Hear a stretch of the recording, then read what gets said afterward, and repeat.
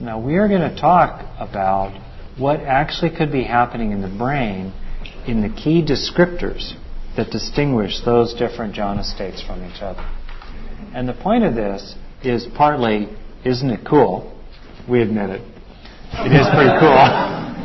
But the larger point is to help yourself as you, particularly in deep retreats, may that happen. May all this happen for you. As you're in these deep states, by having some sense of the neurological territory of this, it aids conviction, but it also gives you the potential of some nimbleness and adeptness of finding your way into these states on your own, on retreat. So, concentration in neuroscience. First off, the other way I want you to hold this, what I'm about to lead you through, is in the context of the meditation we did at the end of the morning, which starts out as steadied internally, quiet, singleness, concentrated insight. So we already did this in the Dharma state. Now I want you to hear it from a neuroscience perspective. These are real states of experience. They therefore correlate with real brain states.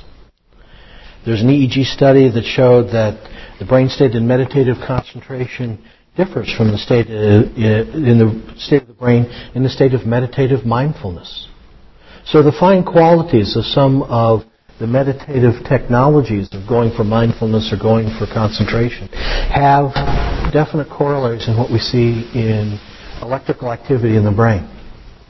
The slides we showed you of the lightening up of the anterior cingulate cortex is a state of somebody in deep concentrated absorption. So our question, of course, is what's going on in the brain when it's in one of these jhana states? And we don't mean this in a reductionistic sense. Whatever the neurologic machinery of the jhanas may be, a lot more things are simultaneously happening in the brain. There may be transcendental factors at work. That's beyond certainly my ability to ask and or answer. But we're talking about what we think are some of the neurologic correlates of some aspects of these mystical states.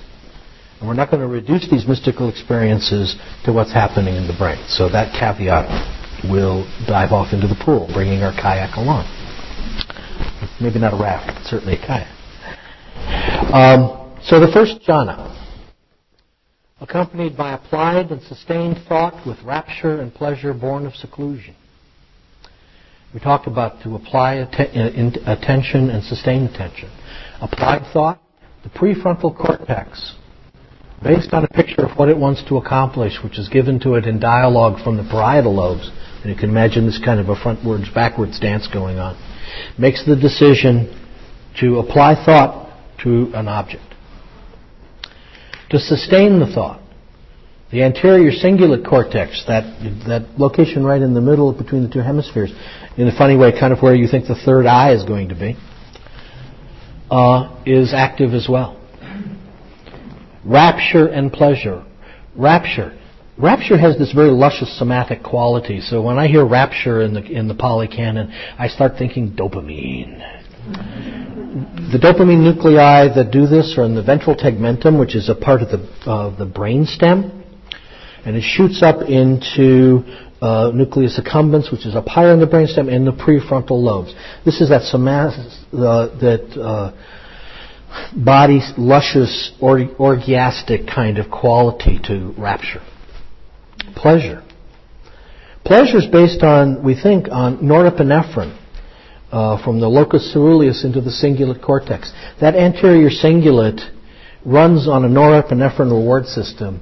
When it says, yes, we have optimized the function, you are really focusing on the breath, and you have just the right amount of frontal lobe resources to sustain you on the breath, yes, it gets a punch of norepinephrine from the locus ceruleus into the anterior cingulate.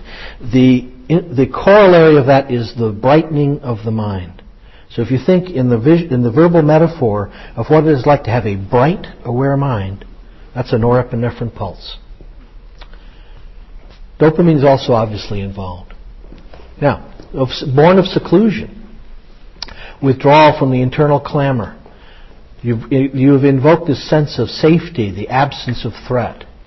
The amygdala, because of your intentions and the way you've set up your meditative practice, has been quieted down. The sympathetic fight, flight, fright system has been relaxed. You've got some oxytocin going in the sense of there's some comfort, there's some sense of enclosure, there's some sense of sort of a self-hugging going on. Second jhana. Self-confidence and singleness of mind without applied and sustained thought, with rapture and pleasure born of concentration. Applied and sustained thought fade away.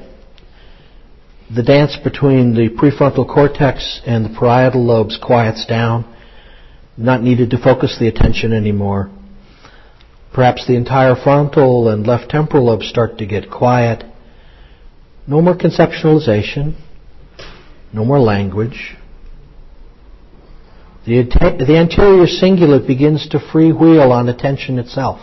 Attention is starting to be paid to attention. Look at me attending. Here we go. Ting, ting, ting, ting.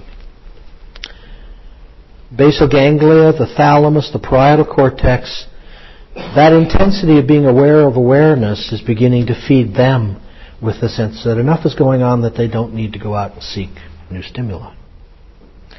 Rapture and pleasure are still hanging in there.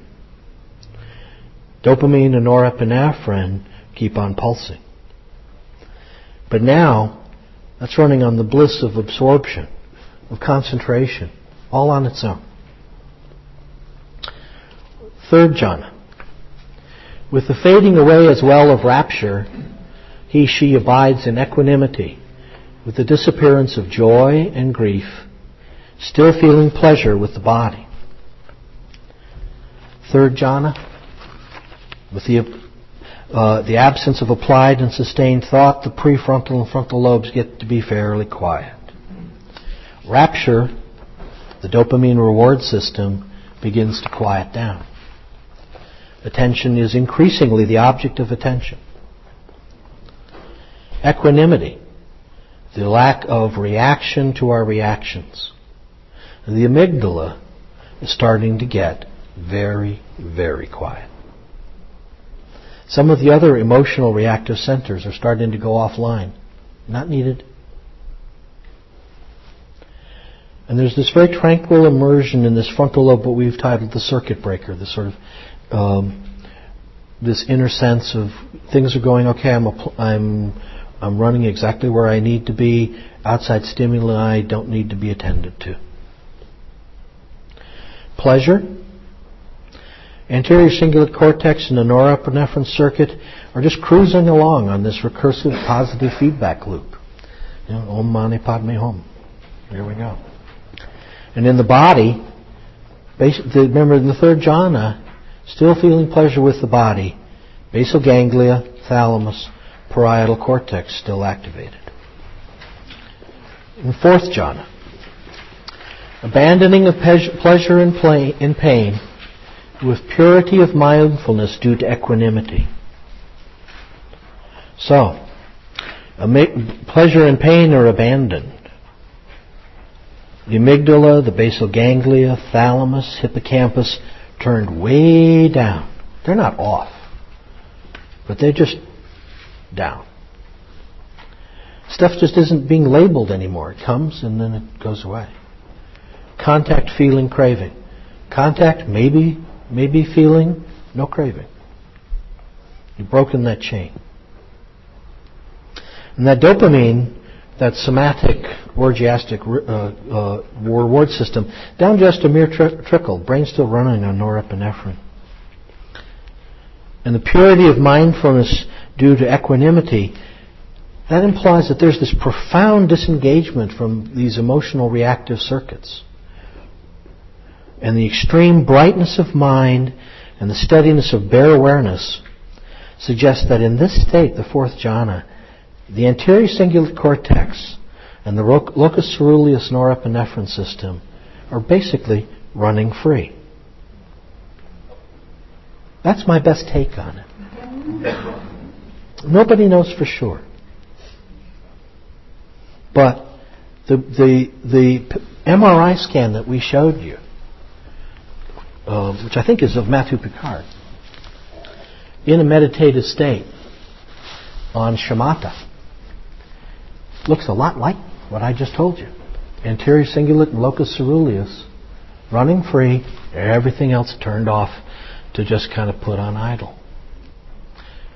And the beauty of this, for me, is one, it's attainable, it's replicable. And the thing we didn't say about that slide set is that study was done not just on Tibetan monastics with 70,000 zafu hours, lifetime. It was also done on Christian contemplative nuns in union with the vision of Christ on the cross. And what that says is that this state is independent of religious tradition.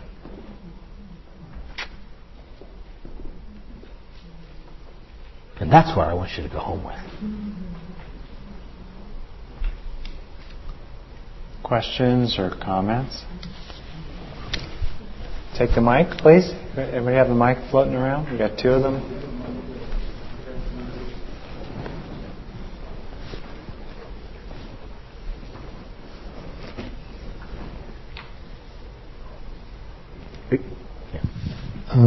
This construct that you just finished describing, since I don't think that we can actually do instantaneous biochemical analyses on a live brain, so it's what you just told us is basically a theoretical hypothesis of your own or the science in general, since we really don't know if you said for sure that any of this is going on. Well, I'm presenting, yes, the answer is it's a hypothetical. The studies on the anterior cingulate and the frontal lobes, the locus ceruleus and the ventral tegmentum, are based on the work of Jonathan Cohen at Princeton, who's done the major piece of work on the neurobiology of focused attention. I'd commend that work to you. It's jonathancohenprinceton.edu, and you can download several thousand pages of articles. That's hard science. What I said about the relationship between frontal lobe attention, frontal lobe, parietal lobe, ventral tegmentum, and dopamine, and the anterior cingulate and the locus ceruleus norepinephrine circuit, with the anterior cingulate monitoring the frontal parietal circuitry, that appears to be a mammalian biologic reality. Because it's present in rats, it's present in cats, it's present in primates to the extent that we study it. And I think, and going from that to the PET scan of somebody in the deep state of meditative practice and seeing the overlap, I don't think it's that far off. If I could add, though, just a point of clarity, we consider this explanation really plausible. My gut feeling is that most of it will be found to be accurate. Some parts, we don't know which, will be found to be really inaccurate. And there'll be a lot of little details around the edges that will add to the picture. One. Two, it's speculative because truly, to our knowledge at least, we don't know of anybody who's been in a jhana state who's been wired up. And so the scans you saw are suggestive of very, very experienced practitioners who can go into deep states. But most people who work in this territory of jhanas agree that it's not something that most people can just click right into. So that's a disclaimer. And the other thing I should say, just as a technical point that you may bump into, it's kind of important. Basically, the jhana states are discussed in two different kinds of ways.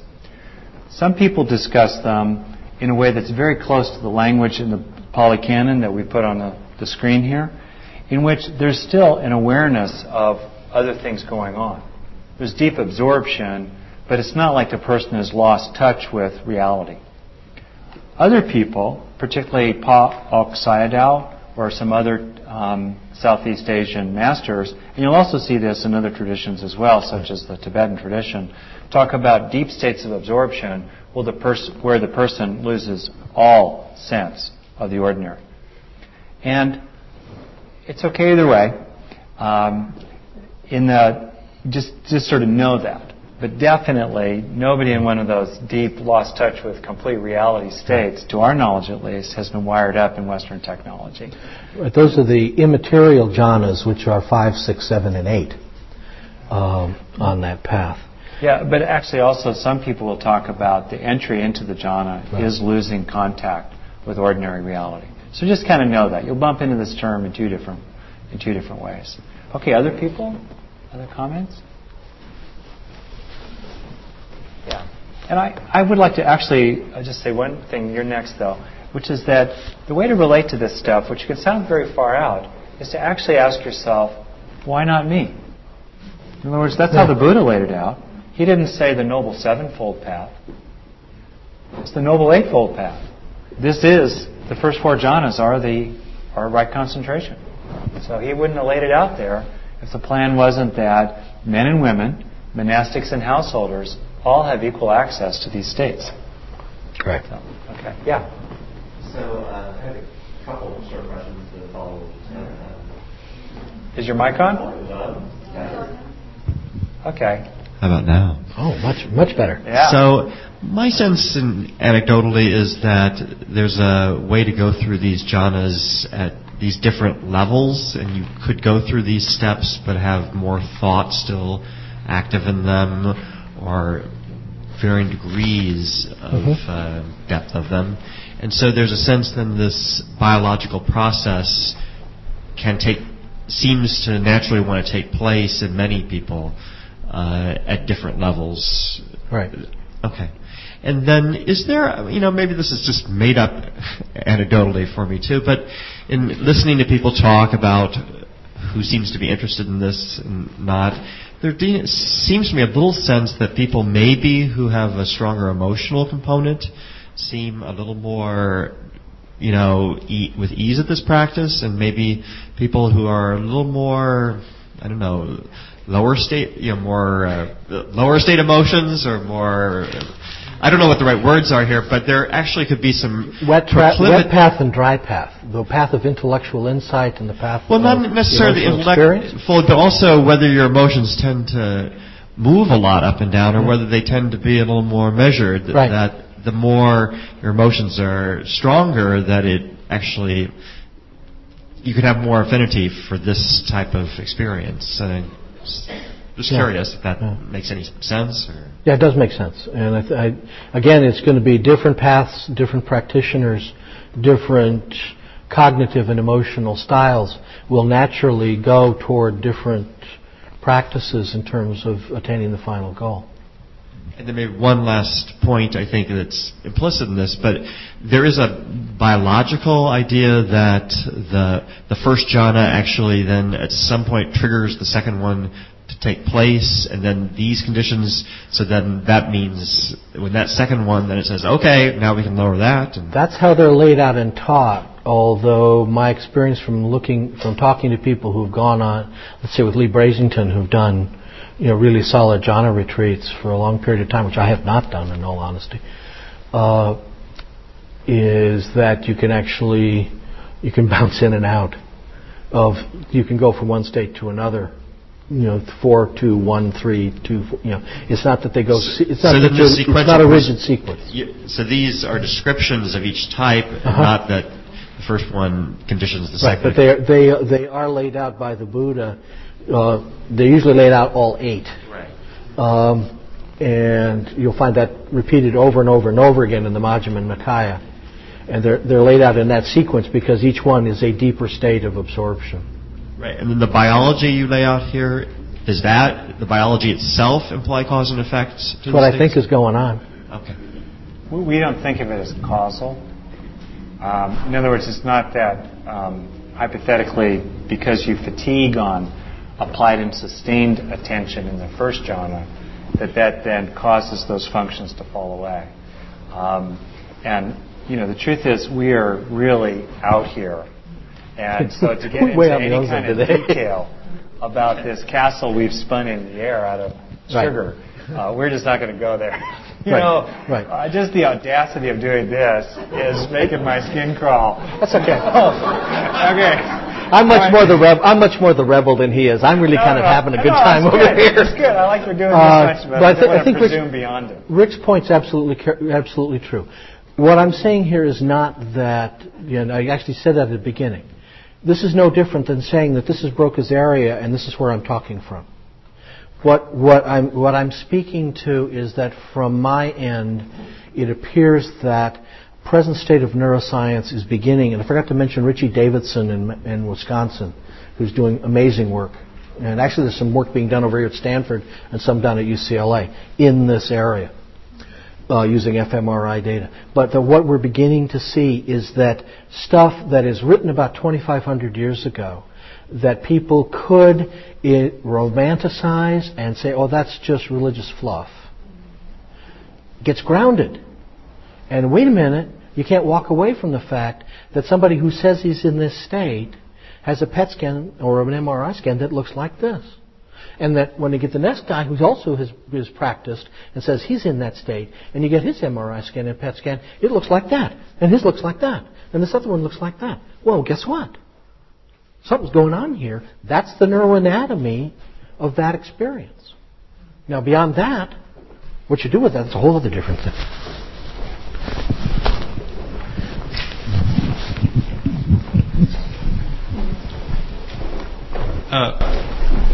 According to a jhana teacher, I don't want to mention his name, but you can figure it out. He said that he's found from his experience that people who've used psychedelics in the 60s entered the jhanas easily. Lysergic acid diethylamide is a serotonin analog. There is a reticular nucleus. It's a nucleus like a net of neurons that encases the thalamus in the center of the brain. The thalamus is the big relay station that takes sensation from the body and presents it to cortex. It's the dance between thalamus and cortex that generates the alpha rhythm. The nucleus reticularis thalami, which is a serotonin-rich nucleus, it's run by oven for serotonin, gates what leaves the thalamus and goes to cortex. So you take that and you take LSD, which screws up your serotonin system. Here you are with synesthesia. Smells have colors, shapes have tastes. Here we go, and this kind of thing happens. So so one of the things that I didn't even weave into this, because I stayed pretty much dopamine and norepinephrine based on the concentration practice literature. We haven't even woven serotonin into this one. So that's a neat piece. I would say two things. One, I really do encourage you before you go to get on our email list. Just a reminder to that, because we're one thing that Rick and I are doing, is you can kind of see it, is we sort of look for the essence and then integrate and then apply this whole stuff out there. We're not doing bench research ourselves, but we are huge sifters. I don't know why I think of a big whale, soaking plankton through. We're like, I'll try not to take that personally.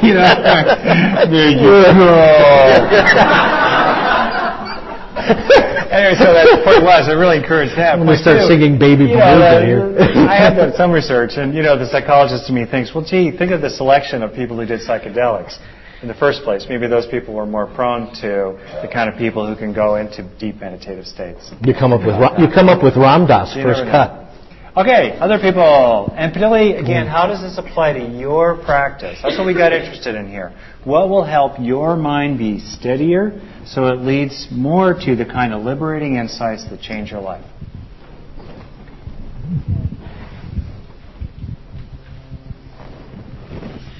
There are other concentration practices that people engage in besides sitting on a zafu, like being a musician or extreme rock climbing. So what are the similarities between the brain in meditation, concentration meditation, and a musician or some other concentration practice? A lot of that is not known, but there have been studies on mantra meditation with repetitive mantras used to obtain the same kinds of states of concentrative absorption. The same picture of the frontal lobes and the anterior cingulate lit up, parietal lobes quiet, occipital lobes quiet. The only difference between the mantra meditation and the shamatha practice, just meditating on pure emptiness, is that there's this little piece of cortex over here between Wernicke's area and Broca's area that's kind of going pakata, pakata, pakata, pakata, pakata, pakata as it does the mantra. Take that out, it's the same brain.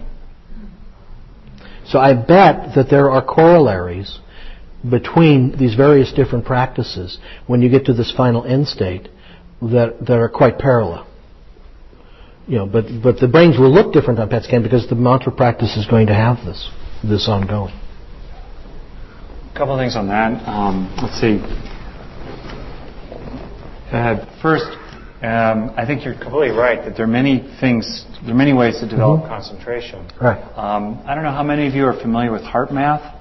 It's one of the methods we talk about. It's in the method section. It has to do with training the beat-to-beat variability of the heart. I had a client who was very, very anxious, and I thought, boy, this guy is really going to benefit from heart math training. So I got the computer, got the system, hook him up to the cuff, And to my amazement and envy, he was able to just go and change the system so that he could really maintain that kind of sweet spot of beat-to-beat variability. I thought to myself, how in the world do you do this? It turned out this guy is a competitive match golfer. He has incredible mind-body training and control. He has learned to concentrate. Because obviously you change that, I don't golf because it's so frustrating. You change that head slightly, suddenly the ball is very, very far away. So there are other ways to concentrate. The second thing, though, is that one of the nice things about developing concentration on objects that are not very stimulating, I think music, art, rock climbing, very stimulating. But to develop even a mantra is fairly stimulating. But to really concentrate on something as sort of subtle and not much going on as the breath, boy, that really teaches steadiness of mind. So, okay, yeah, you, please. Well, my thoughts listening to that discussion is that I've heard it said that you can have shamatha, you can have concentration practice watching TV, but there's not much purifying mindfulness to that.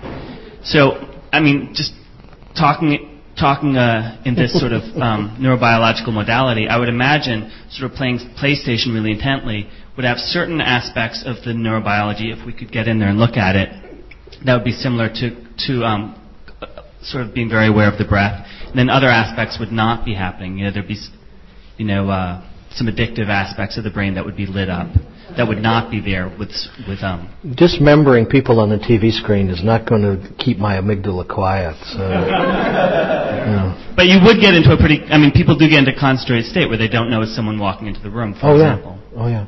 So my guess is that there's some similarities and then these vast differences. Right. I think that's true. I think what he's gotten at, though, is a very important point, which is, and it's controversial, too, in a way, which is, to what extent is liberating insight available in the deepest states of absorption? And that's used as an argument against seeking right concentration. Okay? And I've heard people talk about it differently. I think it is said that in these states of absorption that have in which you really have lost awareness of the outer world. Okay? In that sense, in that state, it is said that the mind is so still, it's really hard for it to be insightful. Okay, that's one.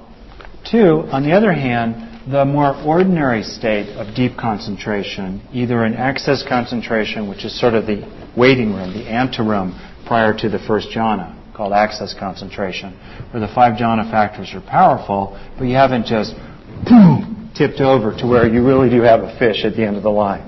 Okay? In that state, it's still very possible to have insight that's quite profound.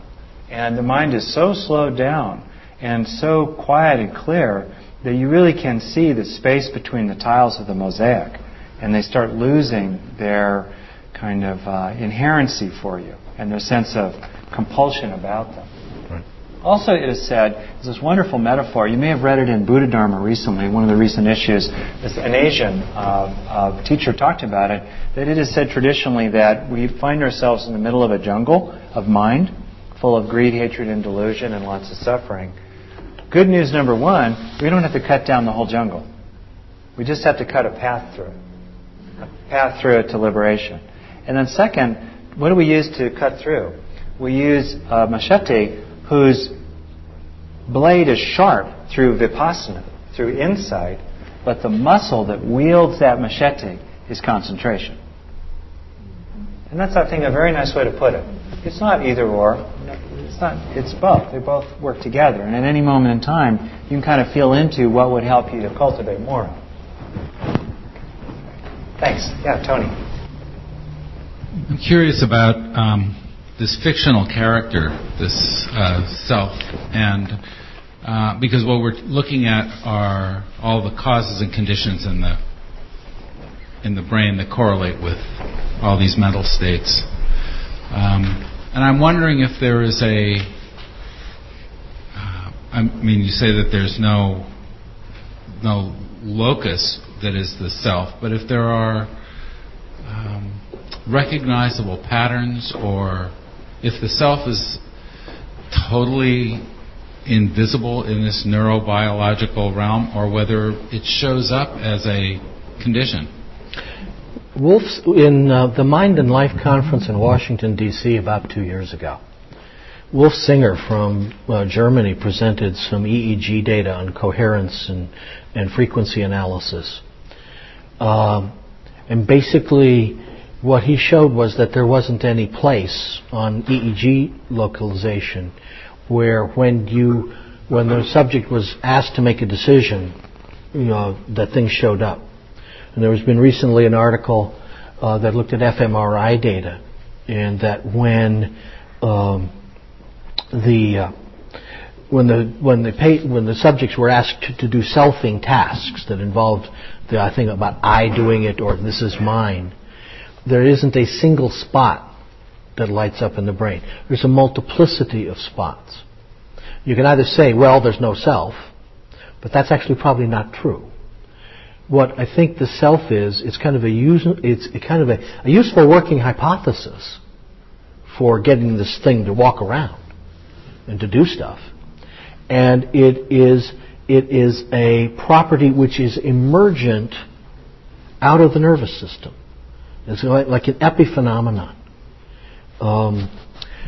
The sum is truly greater than the parts. The function of the whole is truly greater than the sum of the parts. The interesting thing is that the Buddha pointed to that. He did not teach not self. He did not teach self. He said, it's both. There's no self and there's no not self. And so within our tradition is essentially the same statement, that it is a property of the brain, perhaps as a whole, but there is no place where this happens that you could point to. There's no little man in there, despite setting up the little watchdog to swat away nasty sensations that we don't pay attention to. There's no little man in there that's doing that. So the issue of free will or not free will is really one of those questions that's posed incorrectly. Ooh, okay. I'll take a quick riff at it. Free will or not free will? You know what I mean by that? Yeah. By posed incorrectly. It's it is in a sense. Where did the fire go? I mean, it's it is in a sense posed incorrectly. You do have how I take that is that the causes and conditions that have led to this moment, my genetic inheritance, the experience of my life, are absolutely deterministic. They exist. They are what they are. The next 100 milliseconds is up to me. And who's this? I don't know. It's that emergent thing. Yeah. That's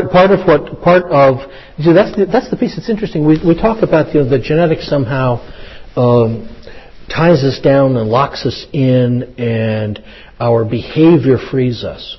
It's actually the reverse. You cannot change your past behavior. That stuff was laid down. I hit Rick in the shoulder. I can't take that back. That contact happened. That is absolutely trapped in time. What he and I choose to do about that is to some extent freedom. And some of that has to do with our genetic abilities to process that and to act in the next 100 milliseconds in skillful means. Some of our past experience has led us to contemplate skillful means to deal with trauma and aggression. Follow me?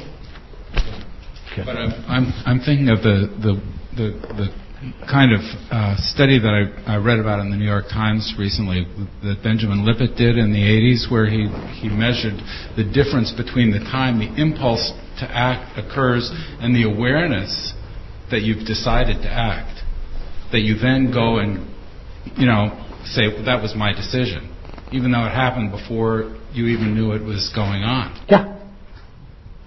What you are in control of is the set with which stimuli arise. I think for me that's a really fundamental underpinning in the Buddhist teaching. I'm in control of my intentions. I'm in control of taking on right view. I'm in control of taking in the experience of the next few moments in such a way as I can act in a way to reduce the suffering inherent in the situation and to attain liberation. That is the stance I can take. And so I have to do that literally a priori. It has to be part of my worldview going into the moment for me to be skillful within the moment. But I do have the choice of doing that or not. Oh yeah. The Buddha was also causal and conditioned. I mean, old age, sickness, death, and the mendicant only makes sense as a tremendous revelatory experience if you have come from a completely blissful, all of your needs have been taken care of experience over the first 25 years of your life. And you go out with your charioteer and you see that all of that is coming to an end when you have never been allowed to have a bad experience or an unmet need in your existence, and you meet that you're going to die, you're going to get sick, and you're going to get old, and then who's this guy with the robes? I think one of the points here too is that it's an error to conflate self with awareness. In other words, most of the architecture of the brain, most of what's going on in my brain and your brain is forever outside of awareness. We will never be aware of it. It's happening too quickly, or it's happening at too finely grained a level. We'll never be aware of it. That does not mean that there are no wholesome intentions, there are no memories. It just means that they're mostly out of awareness.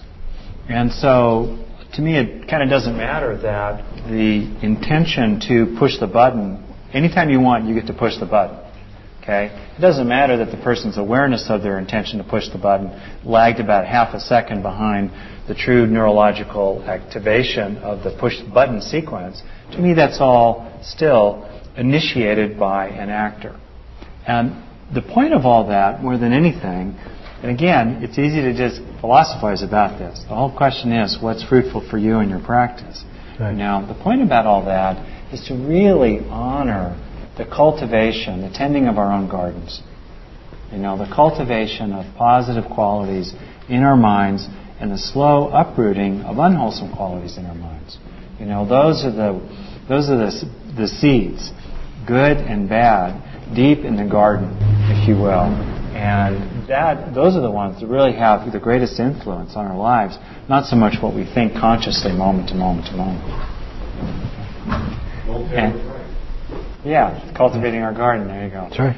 So, we want to talk now about insight and kind of be on the glide path to the end of this workshop. And so, there we go.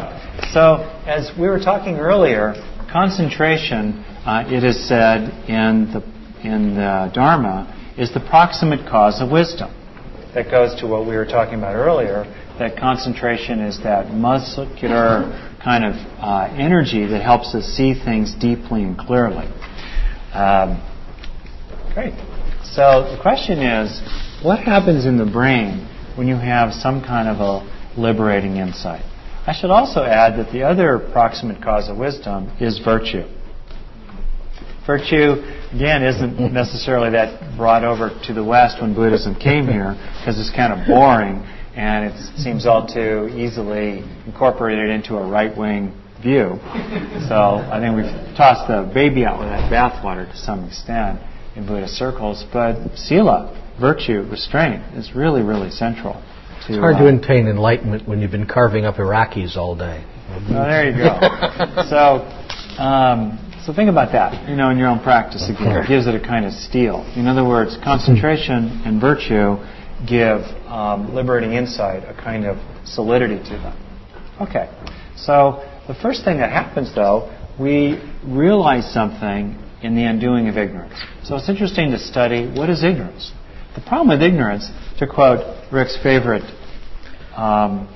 statesman, Donald Rumsfeld, is that there's right. What is it? He said there are things we know. There are things we don't know. There are unknowns that we know we don't know, and there are unknowns that we don't know we don't know. No, that's actually deeply true. The problem is he used it not so. The devil can quote Dharma for his own purposes. No. The unknown, that's what really gets us. When we're ignorant of our own ignorance, in other words. And very often what will happen is the brain will form a belief or a view, and then it will forget, in a sense, that it made it up in the first place. Okay? And then we start to believe it. And so one of the things that happens when we have liberating insight is we become knowledgeable of our ignorance. We know the unknown that we didn't know we didn't know. All right? And Rick's going to talk a little bit about that in terms of what can happen in the brain. Okay. So, what about the true impacts of insight? First off, insight is inherently a creative act. It's putting things together in a novel way. There are things that weren't there before. When the brain's at stillness, what we described earlier this morning, the sort of boiling electrical dynamic pot has really slowed down, there's a chance to see the relatedness of one electrical resonance to another electrical resonance.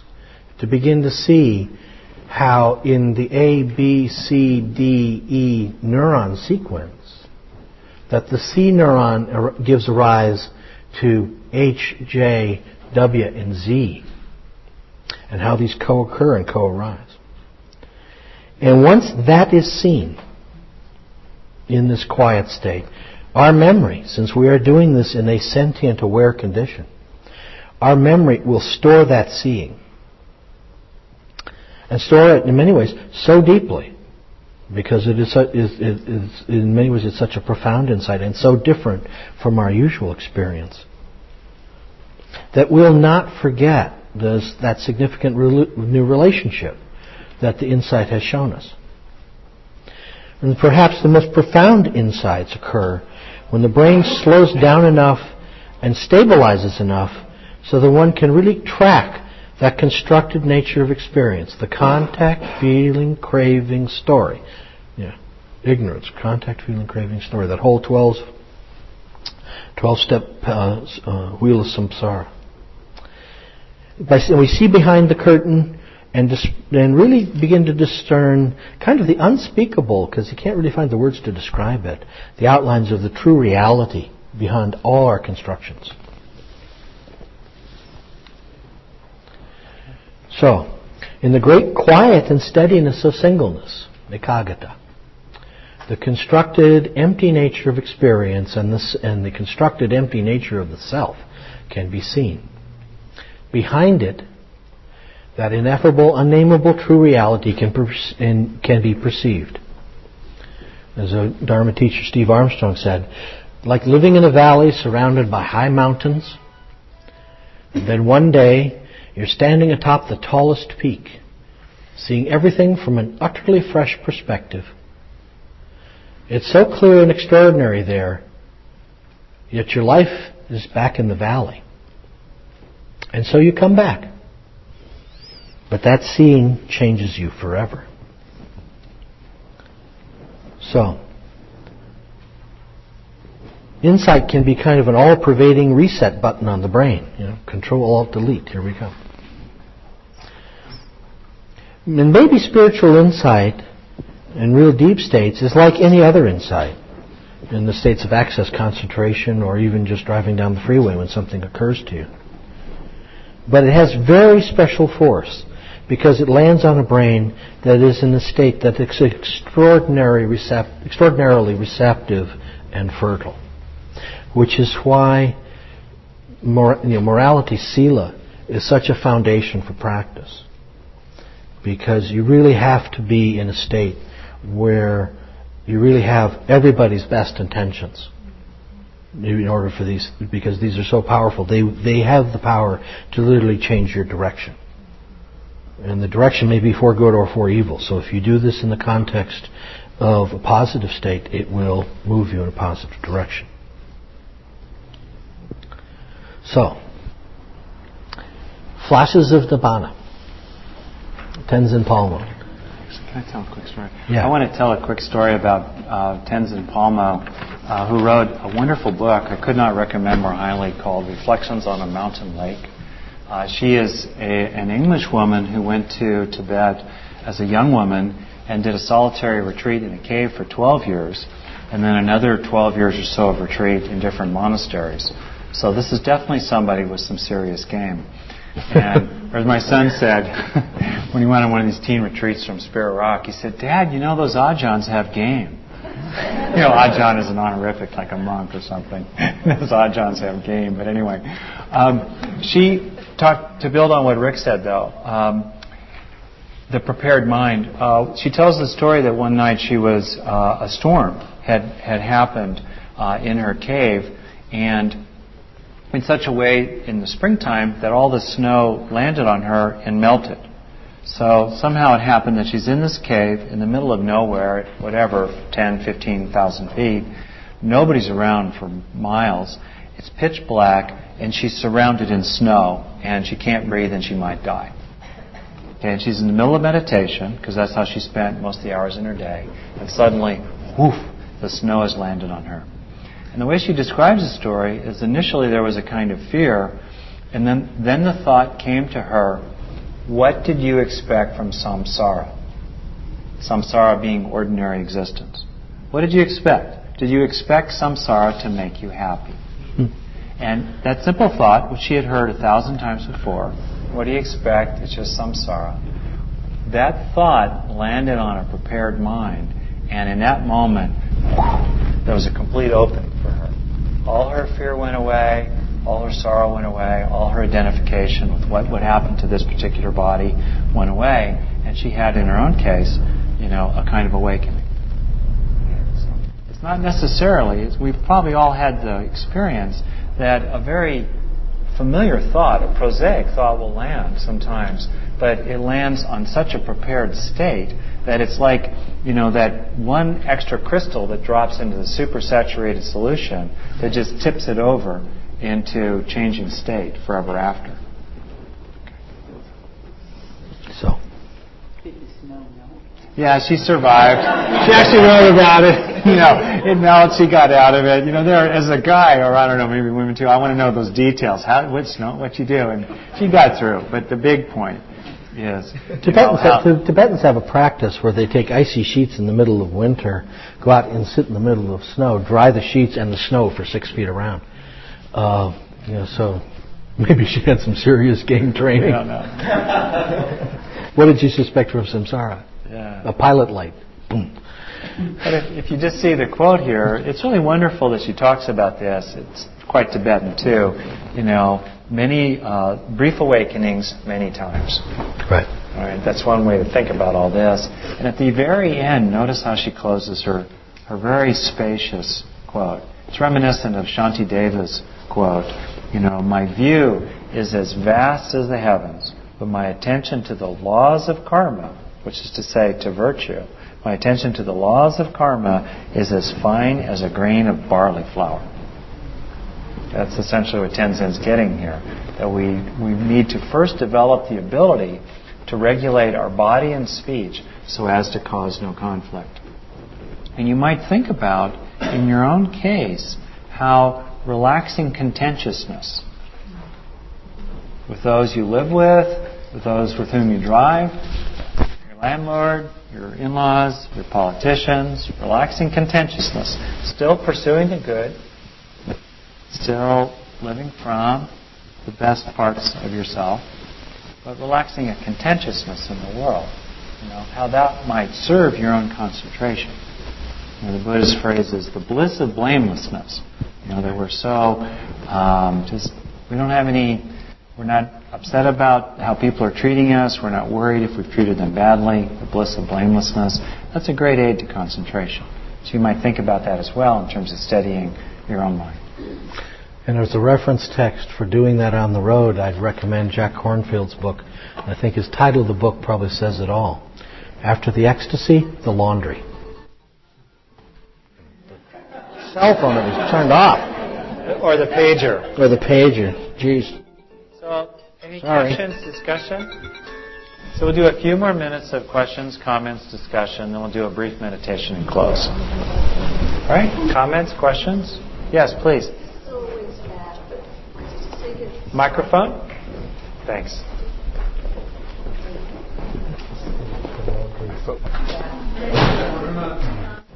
It is on, Leah. Red light's on. Hello? Is this okay? I'm sorry. Sure. Yeah. This is a little bit back, but it's the rat story. What happened that you couldn't remember? I didn't quite get it when you were telling it. As the rat was recalling the maze, the scientists gave the rat a chemical which inhibits protein synthesis. And what that means is that the nervous system at that time couldn't reestablish protein connections in the synapses, in the circuits that remembered the memory. That the inhibition of protein synthesis disrupted that circuit sufficiently that the rat was unable to remember the maze the next time it was presented. That's a real interesting phenomenon because the wiring diagram's still there. But what is it about protein synthesis and the recalling of memory that allows you to retain something? The basic part of that story and the point of it is that memory is an active process, and that when memory is recalled, that's an active, dynamic thing because it is then laid down, and there's some key in the brain in how it's laid down that incorporates the condition in which it was recalled. So if I recall an event right now, I will, when I put that thing back down into memory, all of you are going to be there to some level because I'm recalling it at this moment with all of you present. And that if I am, and this is obviously inhibiting protein synthesis completely is a very drastic thing to do. So I'm not going to let myself go through that. But it is apparently inherently possible to, by having somebody recall a memory in particular context under particular kinds of treatment, to erase that memory. That's kind of amazing.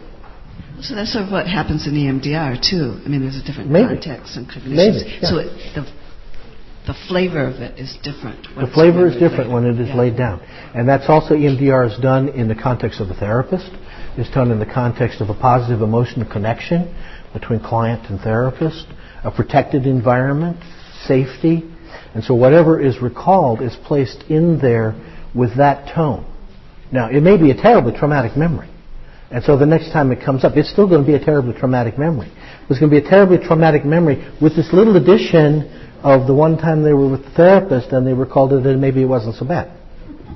And so you put all of that around. You do that 2, 3, 4, 500 times, and maybe that terribly traumatic memory is not held as such trauma anymore. So every time you recall a memory, like you're saying, the state that you're in when you recall it gets woven into the memory itself the next time you recall it. Yeah. Okay, thank you. Yes, in the back. We will, by the way, definitely end on time. We'll actually try to end a few minutes early, before 5. So stick around. Yes. Another question about memory. I often hear things when I come here to a teaching, and I think, that really is important to me. And 2 days later, I can't remember it anymore. Okay. My question is, can you receive the benefit of an insight without actually remembering getting it? Given the number of things I've forgotten in my life, I hope so. I hope so too. I would say to that, if I could quickly, that yes and no. I think on the one hand, how can I put it? I've certainly had the experience, probably most of us have, of realizing amazing things, writing them into our journal, and then a year or 10 years later coming back over the journal, and it's as if it's fresh and still amazing again. All right? So we lose it, on the one hand. On the other hand, who can remember everything? Right? If we did remember everything, we would have great difficulty. The brain deliberately doesn't remember everything because that would soak up storage capacity pretty quickly, on the one hand. Second, you can help yourself remember things by doing what every school teacher knows. Make them multimodal, write it down, talk about it with somebody, put it into personal practice. Think about the ways in which in the teachings they were to be memorized and repeated again and again and again. We can help ourselves in those ways. Last, just because we no longer remember the core conceptualization, the languaging of it, doesn't mean that it's not represented in that basic insight or the state of being that the verbal insight opened up to us as. It doesn't mean that that state of being is not represented in terms of emotional structures in the brain or visual spatial structures in the brain as well. There's hope. One of the things that in my response to your question, that actually the serious part of my response, I've sat through a lot of Jack Kornfield talks at Spirit Rock. And Jack has a way of starting by saying, it's not important that you remember what I say. Listen to the stories, listen to the essence behind the stories, and let that sink in. In a way, if you think about it, and then, of course, obviously, if you sit through a lot of Jack Kornfield stories, pretty soon you've heard them 10 times, and you're going, oh my God, here we go. One more time. But that's another thing. But the essence of the stories seep in. And pretty soon, that quality, as I was talking with you a little about, that quality begins to permeate your worldview. And so the next time a situation arises, you come at it with the emotional state of being informed by that worldview. So it may not be necessary to completely remember word by word by word by word by word that insight. Yeah. Thank you. It's encouraging to hear that. Right there. On cultivating equanimity, which is of greatest interest to me, I'm not sure if you had any suggestions. I think I missed it. Unless training the amygdala was, I don't think that was related to cultivating equanimity, was it? On what again, please? Training the amygdala. That's not. Basically, I'm curious. How do I cultivate equanimity? I'm very eager to do that, and that's of greatest interest to me. I mean, everything is of interest to me, but cultivating equanimity is my number one suggestions, basically, on how to do that. Okay, sure. Rick and I'll go back and forth, and we'll just do it quickly, because we are going to do a whole day on that with Christina Feldman at Spirit Rock in May. And so I really encourage you to think about that. Many ways. One is train the parasympathetic wing of the nervous system. Boy, the parasympathetic is our friend. The rest-digest part of the nervous system. By stimulating it, you strengthen it. So doing more things that activate that kind of calm, happy, rest and digest mode is really, really good. And on our website, the very first Train Your Brain class we did was on the parasympathetic wing of the nervous system. And there you'll find an article that essentially synthesizes all the stuff about the stress, fight or flight reaction, and the parasympathetic system, and how to activate it. So that would be one. Two is insight. There's no replacement for insight. No. Especially disenchantment. To realize that a lot of what we get excited about is sort of a big so what. And it leads to a lot of suffering. This is a culture that really prizes slam, bam, thank you, ma'am, right? Lights, cameras, sex, drugs, murder at 7. And, there's a place to realize, whatever about that. So a couple of quick techniques in terms of the parasympathetic system. Exhalation. That's a parasympathetic stimulus. And another one, which is real fun. I'm not kidding. That's also from the Train Your Brain. That turns out to stimulate parasympathetic nervous system fibers. Made all of you relax and giggle, didn't it? And so I expect to see all of you on the 101 freeway in the next 6 months, going down the freeway. Another thought in terms of equanimity, and I'll share. It's an insight that again it happened to me, and it sort of gave me when the equanimity was first taught to me, I thought of it as kind of like the still point in the turning world from the Eliot poem. Like the North Pole and the world is turning around it. And the image that came to me in that was being in the eye of a hurricane. It's quiet in the eye. And so I held that as sort of my focus of, that's what equanimity was like. And I did that for about 5 years, during which time my life went from a Force 1 to a Category 2, to a Category 3, to a Category 5 clearing the ground level hurricane. I was wondering, so what's wrong with my imagery here? And then I realized in talking with one of my teachers, I had the wrong idea. It's not that you're the still point in the world. The world is happening in this incredibly spacious emptiness which you inhabit. So the world is way down there, that little tiny blue dot. And all of the things about which you are in terrible turmoil are happening in one tiny little corner of that little blue dot. Circulating a small minor sun in a small arm, 2/3 out of the way, of a rather humdrum, run-of-the-mill spiral galaxy among several 100 billion galaxies that are out there in a universe that's 14.5 billion light years across. You have a right to be here. You are part of that universe. Those things are important, but they are that size. Knowing that, why should you struggle and care and hate?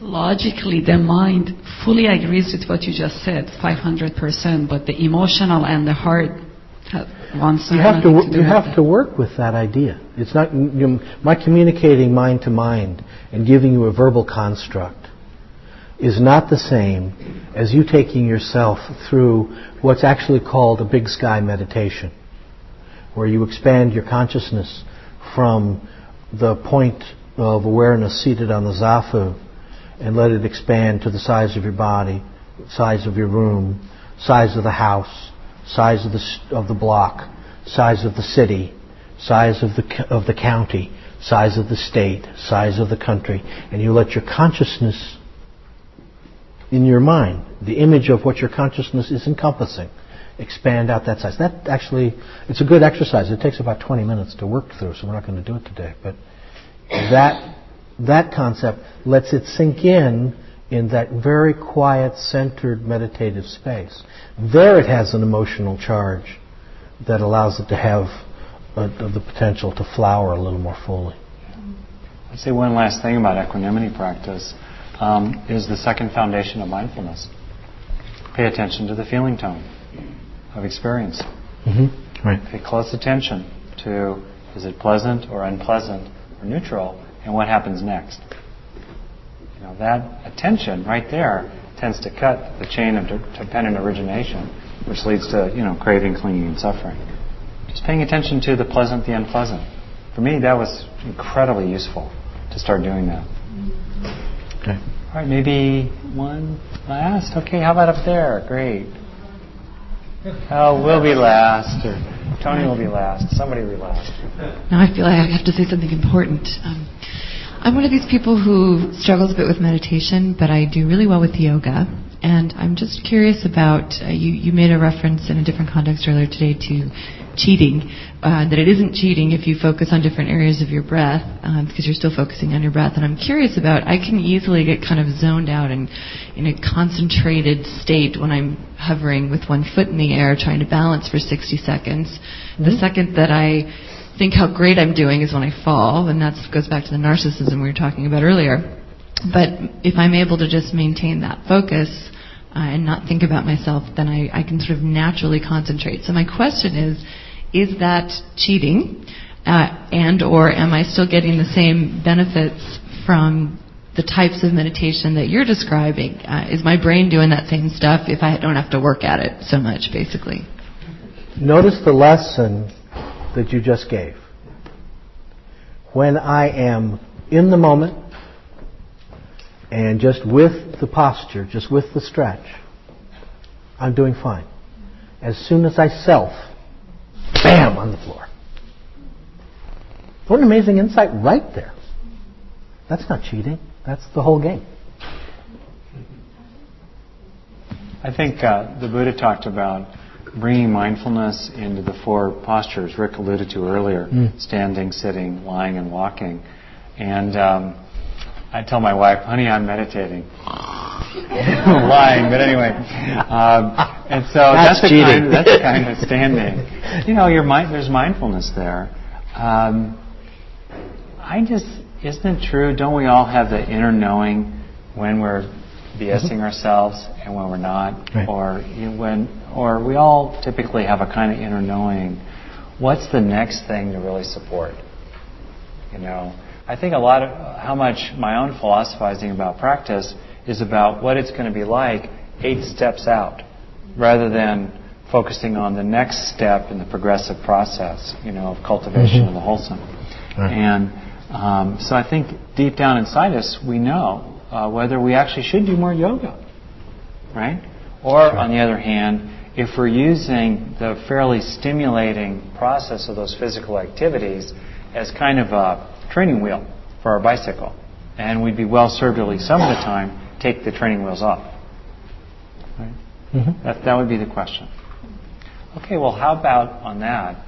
We'll do a little set, and then Rick and I'll kind of close, and I don't know if there's any official close. What? Okay, Tony will have something to do. So we'll just take a very brief meditation, and part of what we will do is offer the benefits of what's happened here to ourselves and our future selves, and those we know and love, but also to all beings. All right, so maybe just take a second to be with your own body and your own breathing and your own awareness right now.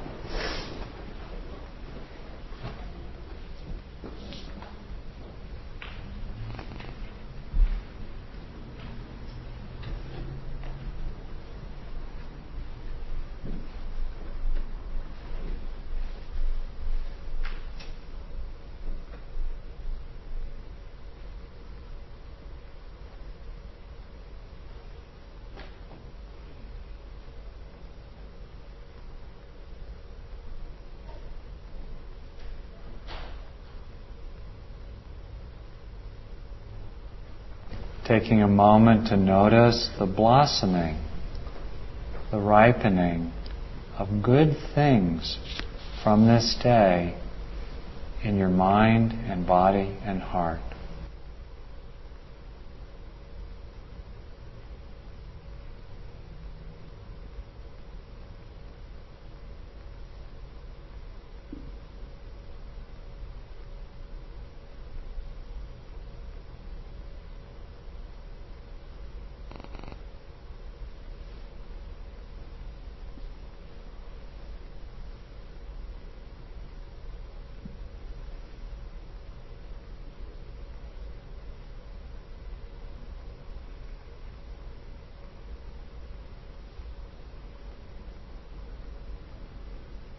Getting a sense, perhaps, of the ripple effects of your own good efforts today, rippling through your life and out through the people you see directly.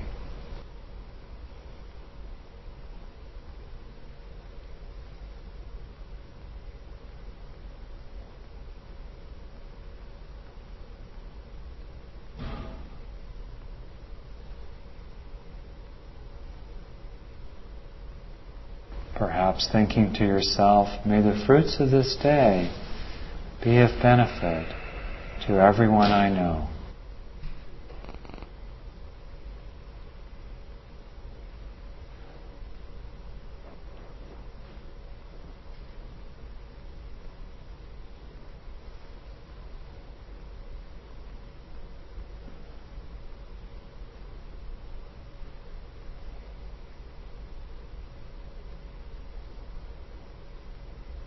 And then last, perhaps sensing the ripple effects of the fruits of your efforts today and those of everyone else in this room